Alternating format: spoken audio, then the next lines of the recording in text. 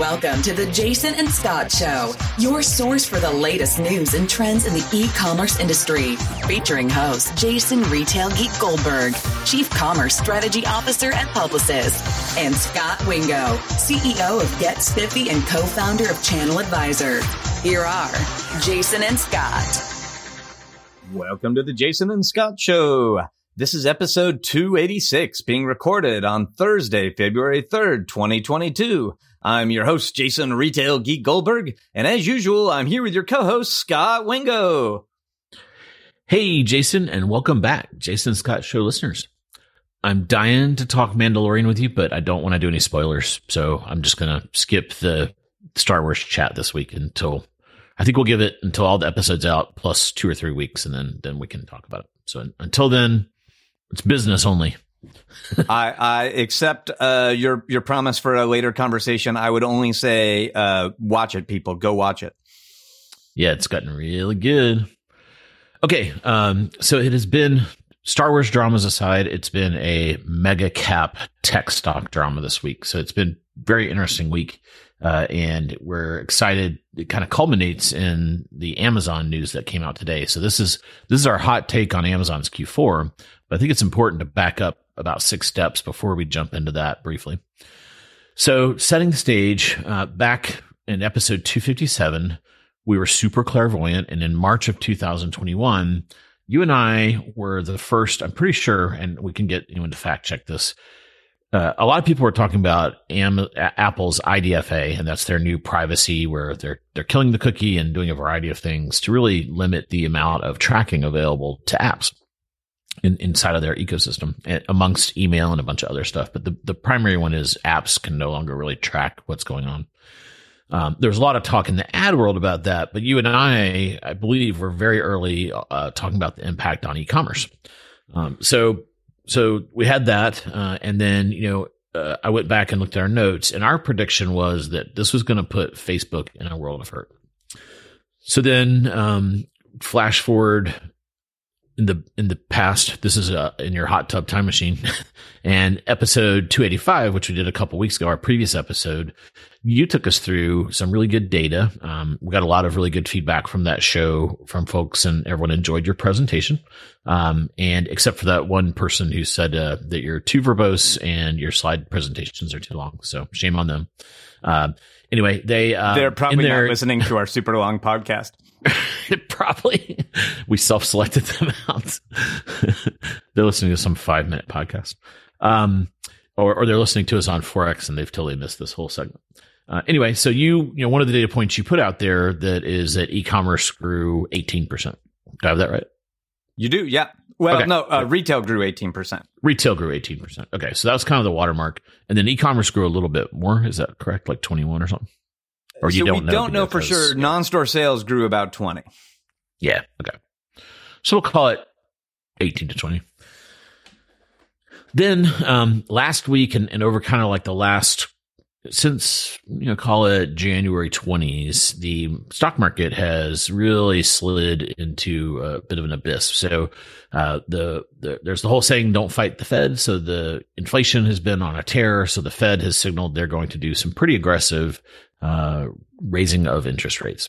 So the market kind of did a total sell-off and basically went into this, let's throw out all the babies, all the bathwater. We don't care. Everything's too expensive. And it kind of went into what Wall Street people call, quote unquote, risk off. So we don't want any risk anymore. We loved risk and now we hate it. So that was the setup kind of coming into this last 5 days. And then on January 27th, which was last week, Apple had a surprisingly strong quarter. So everyone was kind of like on pins and needles because the supply chain really hasn't improved. And in some areas it's gotten worse. So everyone was like, surely Apple could not have had a good quarter. There's no way they could get all those complex little cogs and widgets that go inside your phone. But sure enough, being Apple, they were able to navigate that and they actually had a pretty surprisingly strong quarter. Now Apple doesn't call out anything around their ad product or anything like that. So it was just kind of it was largely a hardware type discussion. Then, so the market got a little relieved. And then next up to bat was Google or Alphabet. And that was Tuesday, or this week. So February 1st.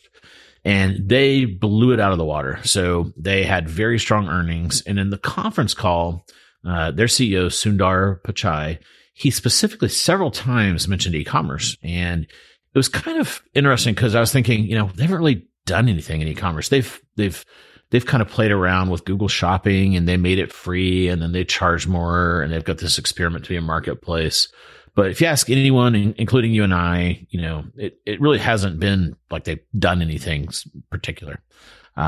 They did call out, I'm pretty sure you probably picked up on this, that they're going to do more integrations with YouTube on e-commerce. And then they have a TikTok competitor called YouTube Shorts, I think, exactly. Or Short. And they're going to do kind of a live stream tie-in there with e-commerce. So that was the take there. Wall Street was loved this result, and the stock shot up 20%. And when we're talking about these companies, as a reminder, these are all these companies we're talking about, except Facebook, are well over $1 trillion in market cap. So when you move something like that 10 or 20%, that's $200 and $400 billion of market money sloshing around up and down. So this was an up. And it was like, effectively $300 to $400 billion of value added to Google, literally in a 12-hour day. So that was interesting. Then, so that was kind of a roller coaster was on the upside. And then Facebook, now called Meta, reported the next day on Wednesday. And that was the exact opposite. It was a total and complete bloodbath. The CFO got on and specifically talked about 3 reasons that they had a really bad quarter. The first one was the iOS changes, and then they kind of quickly moved on and talked about inflation and then exchange rates, where the dollar has gotten weak because of this Fed tightening. But then as they got into, so that was the CFO's prepared remarks. And then in the Q&A, Wall Street analysts being good at sniffing out trouble, they spent all their time on the iOS changes, the IDFA. And it was interesting. They asked Sheryl Sandberg, and they finally kind of got her pinned down. And I thought this quote was interesting. And she said, Apple created 2 challenges for advertisers. One is the accuracy of our ads targeting decreased. So they lost targeting, which increases the cost of driving outcomes. The other is that measuring the outcomes becomes more difficult. And then the CFO came back on and said, just to be specific, we missed about $10 billion of revenue this quarter due to these iOS privacy settings. And then an analyst said, well, how long is it going to take you to figure this out? And they said, this is going to be a significant headwind for our business, and it's in a number of verticals, and it's going to be a multi-year problem. So yeah, that was not good. And basically, you're the ad guru here, but you basically can't target and you can't measure. So, that is not good if you're spending money on the Facebook platform. Any comments on that before I go into another little piece of the story? I think you summarized it really well. Like, I feel like it's even more acute when you've spent the last 10 years telling people that targeted ads are the best, right? So I think that's a challenge. And I think Meta didn't really talk about it, but I would actually argue there's kind of 3 challenges.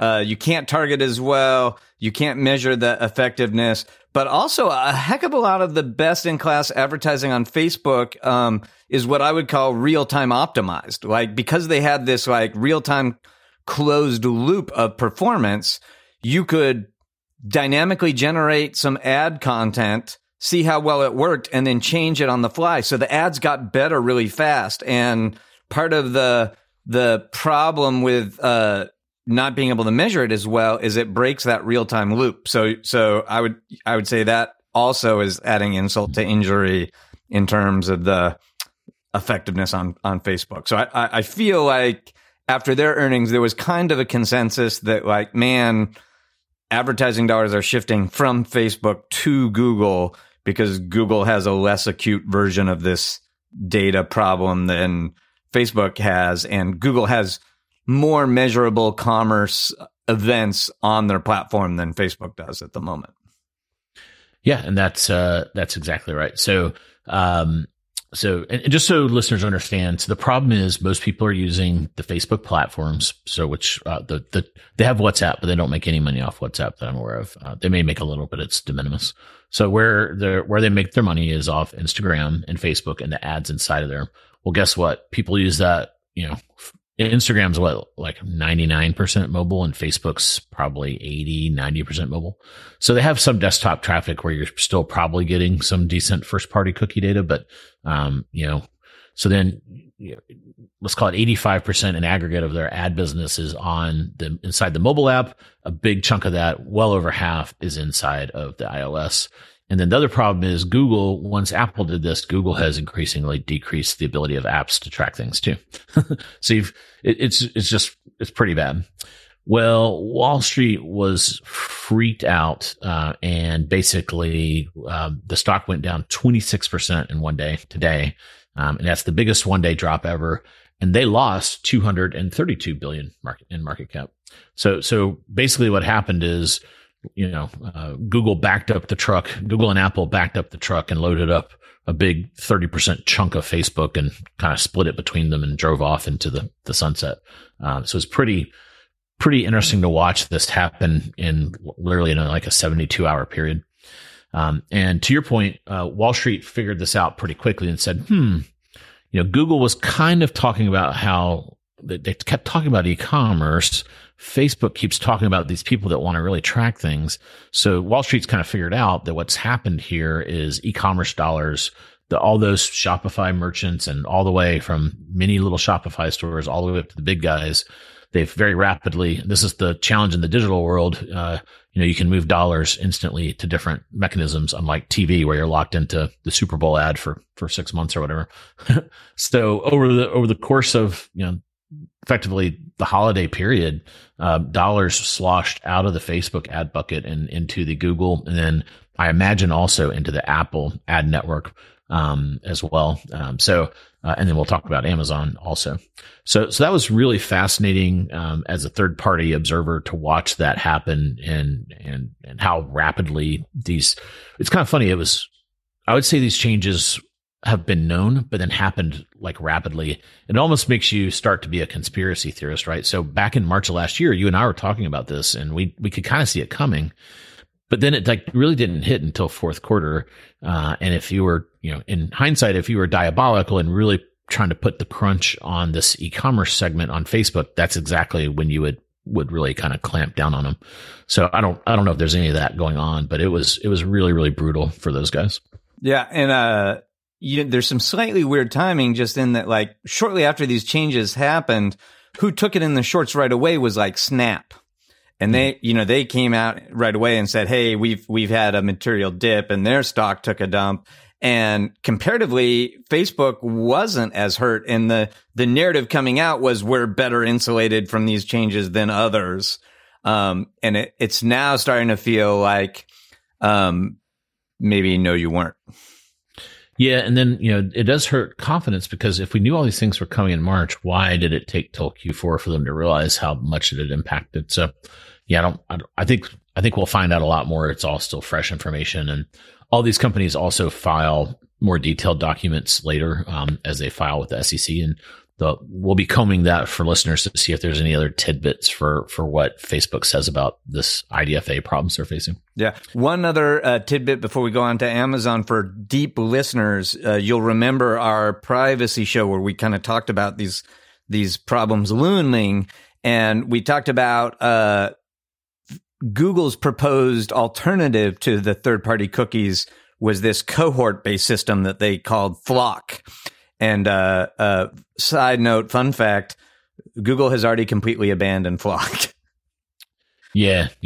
So, like, it's really the Wild West right now. Like, they're turning off these old legacy solutions, and they're kind of winging it on what they expect to replace them with.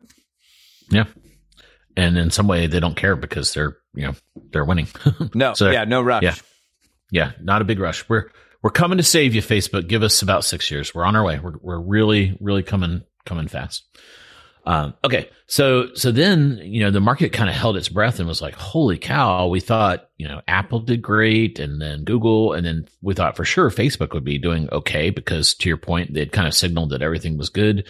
And then they totally crashed. What's going to happen with Amazon?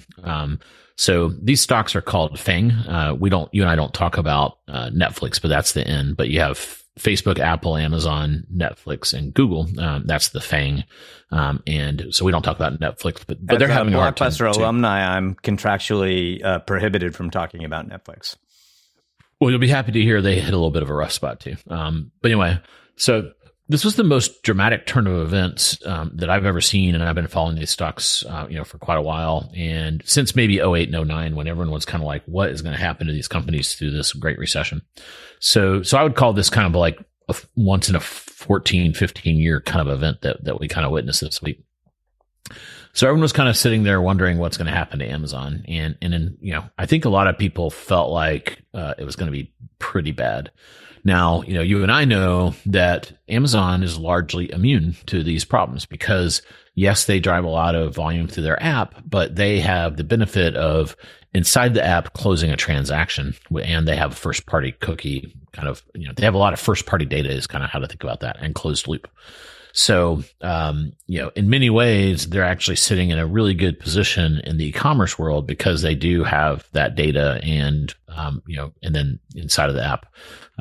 And then they can even sell some of the ads. So you could imagine if you had extra dollars, the problem with if you move dollars from Facebook to Google, a lot of times you can't spend more on Google. You can, but it's not super effective because you've covered all the search terms. You can't create more volume. So then I think a lot of those dollars probably sloshed on over to Amazon as well. So that was the setup. So one just quick wholesale note. Amazon, a lot of these companies report two sets of numbers. They just report the absolute, and then they do it without the impact of foreign exchange, gyrations. And in Wall Street, they call that XFX. All the numbers we're going to give you are XFX unless we explicitly state otherwise. And it does swing the numbers a lot because of the interest rates changing. The dollar went from strong to weak, and it created a lot of headwinds versus tailwinds on these foreign exchange calculations. Okay. So revenue came in at $137.4 billion, which was in line with Wall Street estimates, and it represents 10% overall growth. If you take the fourth quarter of 2021 and compare it to the fourth quarter of 2020. Now you have a good observation about Prime Day. Yeah. So as we've talked about before, Prime Day has moved around a bunch, which is problematic for comps. So if you remember in 2020, Prime Day was in late October. So kind of right on the shoulder between Q3 and Q4. And so, some of the comps we're seeing now are against the Prime Day augmented sales. And this year Prime Day was in early Q3. 2 years ago, it was in late Q2. Got it. Okay. And then one of the other key measures, there's 6 ways you can report earnings for Amazon, but we'll do EBIT, so earnings before interest and tax. And that came in at $3.5 billion, and that blew away Wall Street estimates of $2.5 billion. So $1 billion kind of overall win on the profitability of the business. So what had happened is Wall Street at Amazon's guide last quarter, so Q3 when they did the results, they had put a lot of extra cost in there due to COVID and supply chain and all these and labor. And it's seems like that did not end up being nearly as expensive as Amazon had initially thought, or they were sandbagging. We'll never know. So I would call that a revenue meet and a bottom line beat.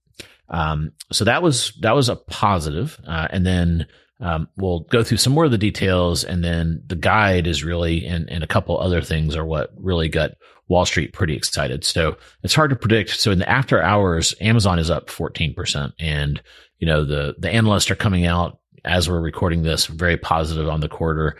So I don't know if it's going to be a Google level result, but it's certainly not going to be a Facebook level down 26 type result. So, I think Amazon is going to be kind of in the win column, but let's peel the onion a little bit and go into why. Yeah. So let's start with one that's not that financially material, but Amazon breaks out their sales for physical stores, and they grew 17% for the quarter. So they were just under $5 billion in brick and mortar sales. And for Amazon, brick and mortar sales is largely Whole Foods. There's, a smattering of Amazon bookstores and a couple of 5-star stores. And, we now have 30 of these non-Whole Foods grocery stores. So, one day it will be more material, but today it's mostly Whole Foods. what's interesting about 17% is physical stores had actually been shrinking for Amazon, and part of the likely reason for that is the pandemic shifted a lot of people from shopping in a Whole Foods store to having groceries delivered to their home. And Amazon has like somewhat unique accounting practices that sale shifts from Whole Foods and physical store sale to an e-commerce sale when you get those groceries delivered to your house. So kind of, that artificially made stores look small. So I just think it's interesting because this is a weird time in the history of e-commerce. Ordinarily, e-commerce for most retailers has, over the last decade has grown kind of like 15 to 20% a quarter, and brick and mortar stores grow like 3 to 4% a quarter. And so this Q4, because e-commerce is comping against the monster Q4 from last year, and brick and mortar was really soft last year and is doing better this year. It's like the first time in our lifetime where, in many cases, brick and mortar is growing faster than e-commerce, and that was actually true for Amazon in North America. Yeah. So that online sales just for Q4 actually went down for Amazon by 1%, and again, I would attribute that largely to comping against a crazy number that also had Prime Day in it. Got it. You want to do the geo segments, or do you want me to? Sure. Why don't you do the quarterly ones? Okay. So North America grew 9%. And so these are all quarterly. So this whole section we're in is quarterly comparison. So we're comparing Q4 of 21 to Q4 of 20. So North America grew 9%. International was down 1%. And that's kind of what, that's kind of what netted out to be. This looks at online and offline. So that's what netted it into the 10% growth rate. On the third party side, there's two line items that Amazon reports. We won't get GMV calculations from analysts for another week or so, but when we do, we'll mention those on the show. So seller services, which is revenue largely from the Prime, from FBA, that grew 12% to 30 billion, and seller units remained stable at 56%. So we use this nomenclature of first party units and third party. So therefore, first party units were 44% and third party were 56%. It's important to note this is a unit measure, not GMV. And, historically, the GMV for first party the ASP on first party is significantly higher than third party because you've got all the Amazon owned and branded products like Kindles and all that good stuff. So usually the GMV is more flips the other way where it's kind of, maybe 60 first party, 40 third party. We'll see. And then this was exciting, and I texted you the second I heard this because I called it Retail Geek catnip. For the longest time, they have kept the ad business kind of tucked under this exciting category called Other, where they have a bunch of other things, thus the name Other. And for the first time, they have broken this out as quote unquote ad services. Are you excited, Jason? Yeah, that was a big deal. I'm mildly annoyed because I want to say in 2020, one of my Jason and Scott show predictions was that they would start breaking out ad revenue. And I feel like I didn't get credit for that prediction. And then, the next year when I gave up on it, they of course did it. I called them and told them it was okay to finally do that now that the prediction had lapsed. Yeah, that's kind of petty of you. I've been meaning to talk to you about that. But yeah, so for the first time, they disclosed how much revenue they generated on ads.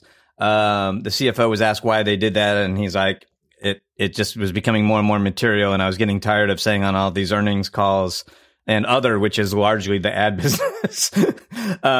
So for the quarter, they reported ad revenue of $9.7 billion. So for the year, they reported, 31.1 billion in ad revenue. And they also showed their growth rate decelerated a little bit for that business to 32%. So they've got an annualized business that's generating 31 billion in ad, revenue that's growing at 32%.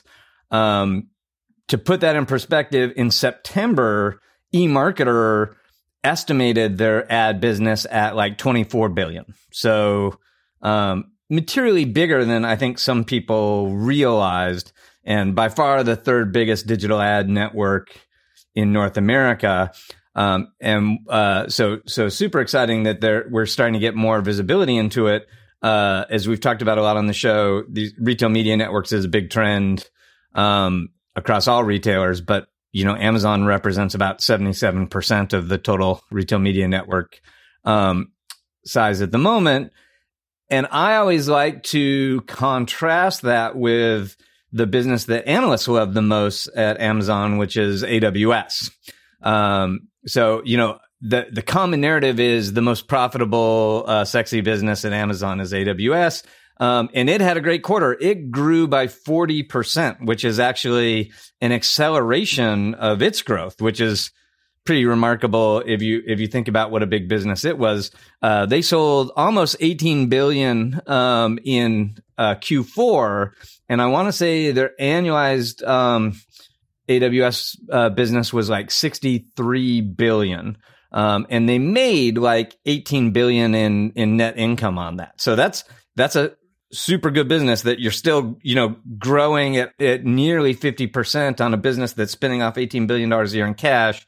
But it also is highly capital intensive. So they have to spend a bunch of money to make that money. And so if you compare the 60 billion that they make on AWS that they have to buy all this hardware for against the 30 billion that they make on ads that they have almost no cost of goods associated with, the ad business is almost certainly more profitable to Amazon than even AWS.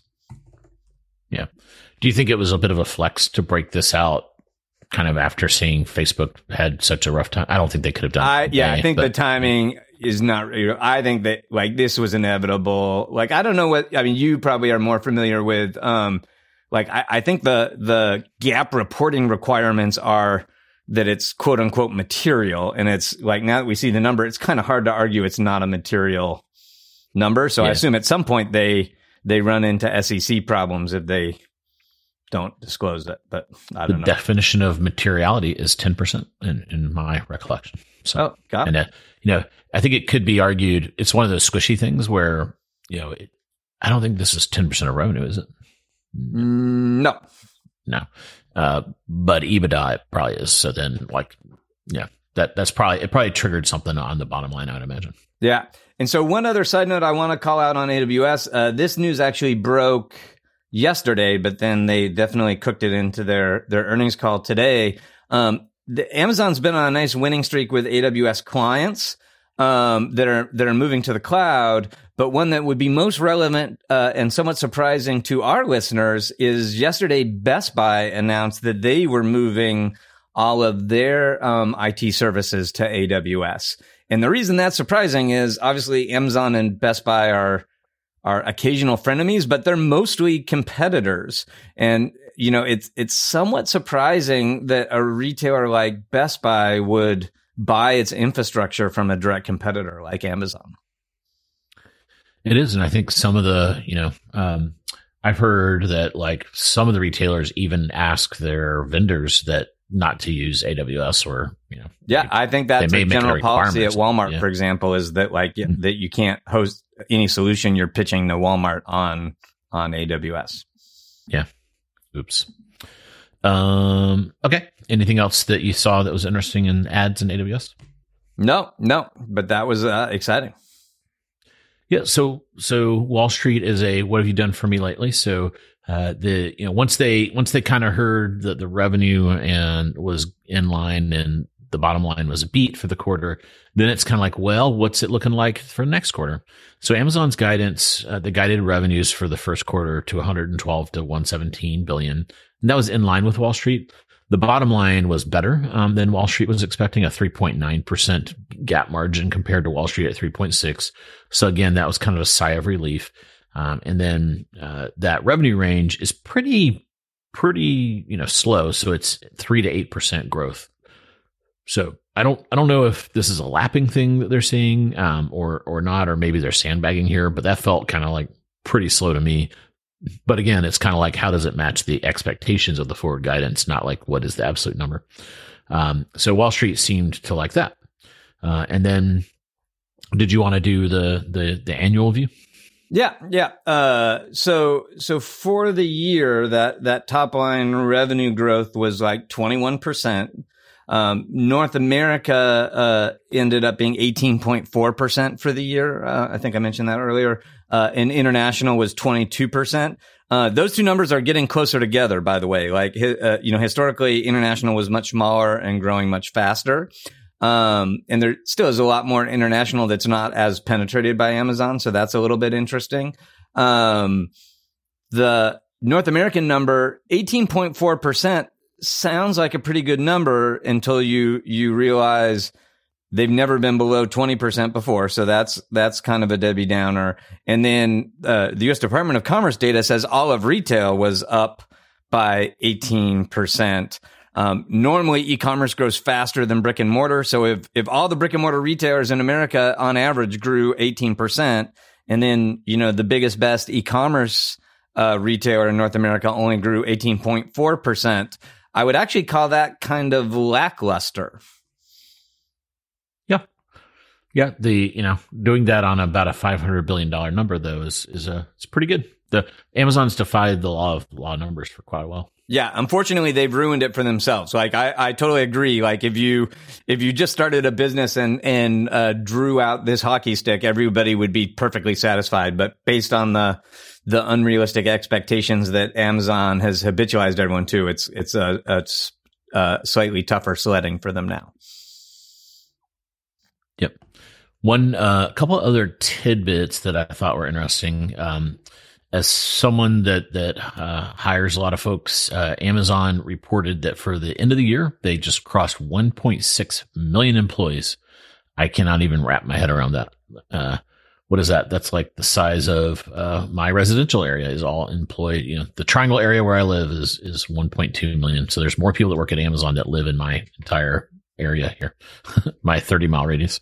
The other thing I thought was interesting, and again, we'll get a look at the Qs and the Ks and all that jazz when they file them. I guess it's Ks for the annual, and that's the SEC docs. And they did report one I've been keeping an eye on is fulfillment investment, and the cost for fulfillment only grew 10% year over year in the fourth quarter, and that has been more running at like 40-50%. And like me, you probably see a lot of new Amazon vans out there and a lot of activity going on in the shipping world. So it feels like that data point indicated to me that they may be at a bit of a end of so Amazon goes through these phases where they'll have kind of a invest and harvest kind of cycle. So it feels like we're at the end of a delivery invest cycle and kind of heading into harvest when the cost of shipping is kind of caught up to the amount of volume that they've surged up to with this latest, COVID driving everyone to digital. Any other tidbits you saw? So a couple of small things. First of all, with regards to that capital spending, there was an interesting, segment in the web conference, where the CFO kind of drilled into expectations for future capital spending. And he kind of broke it out and he said, hey, the biggest chunk of our CapEx goes to AWS infrastructure. That's still a really fast growing business. And that kind of investment, that pace of investment is probably going to have to continue. The second biggest chunk of our investment is fulfillment. And he actually broke out, delivery and warehouses. He kind of implied that both of them had probably gone over the peak investment and that they would probably be able to start slowing those investments. And so I have a feeling that was good news to Amazon or to investors. And then he did mention that less than 5% of their total CapEx goes into things like new stores. So all of these people, including me, tracking all their new store concepts, and wondering if there's some like big, large scale deployment, looming, totally possible. But they're certainly not foreshadowing that in their CapEx spending at the moment. And then the other like potentially big piece of news that I think really was catnip to investors, and I suspect will show up in that stock price tomorrow, is that they also announced that they are increasing the price that consumers pay for Prime. So I think it was $120 a year, $119 a year, and now it's going up to $139 a year. So they're adding $20 to that super valuable, super sticky service. And I think investors will like that because it shows how, sticky they think they are with consumers, that they're able to get away with that kind of price hike. And that, of course, will fall straight to the bottom line. Yeah. Are you going to cancel your Prime subscription? I am not. What do you like, $10 a day? Oh my God. Yeah. Someone at Amazon has calculated the point at which that they'll, that they could make you leave so that they could get some of their money back. Yeah. Side note on that. I feel like there are all these advantages that Amazon has that we don't talk about very much. And I actually made a short little YouTube video about one of them that we've talked about on the show before, Amazon Key for Business. So if you're bored, you can, I'll put a link in the show notes. You can watch my little YouTube video about some of the sneaky advantages Amazon has that make themselves more sticky. Yeah. Yeah, that's an interesting one. They've tried with Amazon Key, they tried going in your garage and your car, and consumers did not care for those two options.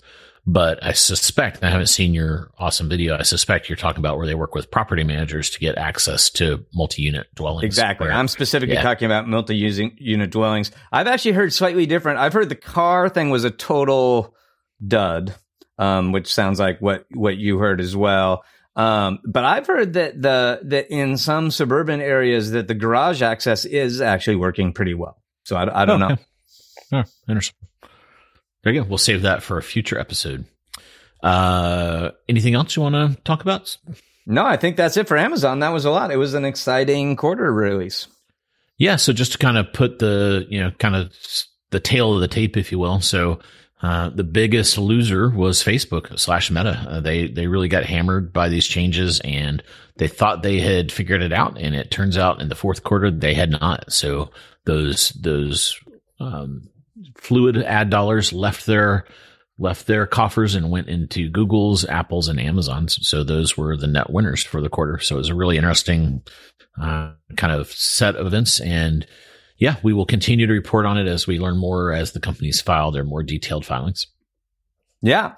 And Scott, in honor of my coworker who accidentally sent me an email saying that my presentations are too long and rambling, I think we're gonna try to end this show a little early this week. And so if you enjoy the shorter show, you have my coworker to thank, and you can certainly send us that feedback. But if you're using our show to get your workout in on the at the gym, and suddenly you're not getting as much cardio as you used to, you have that employee to blame. Yeah, and this is either way. Hope you liked our content, and if you'd leave us a 5-star review on your favorite podcast listening technology, that would be amazing. Thanks, everyone. And until next time, happy commercing.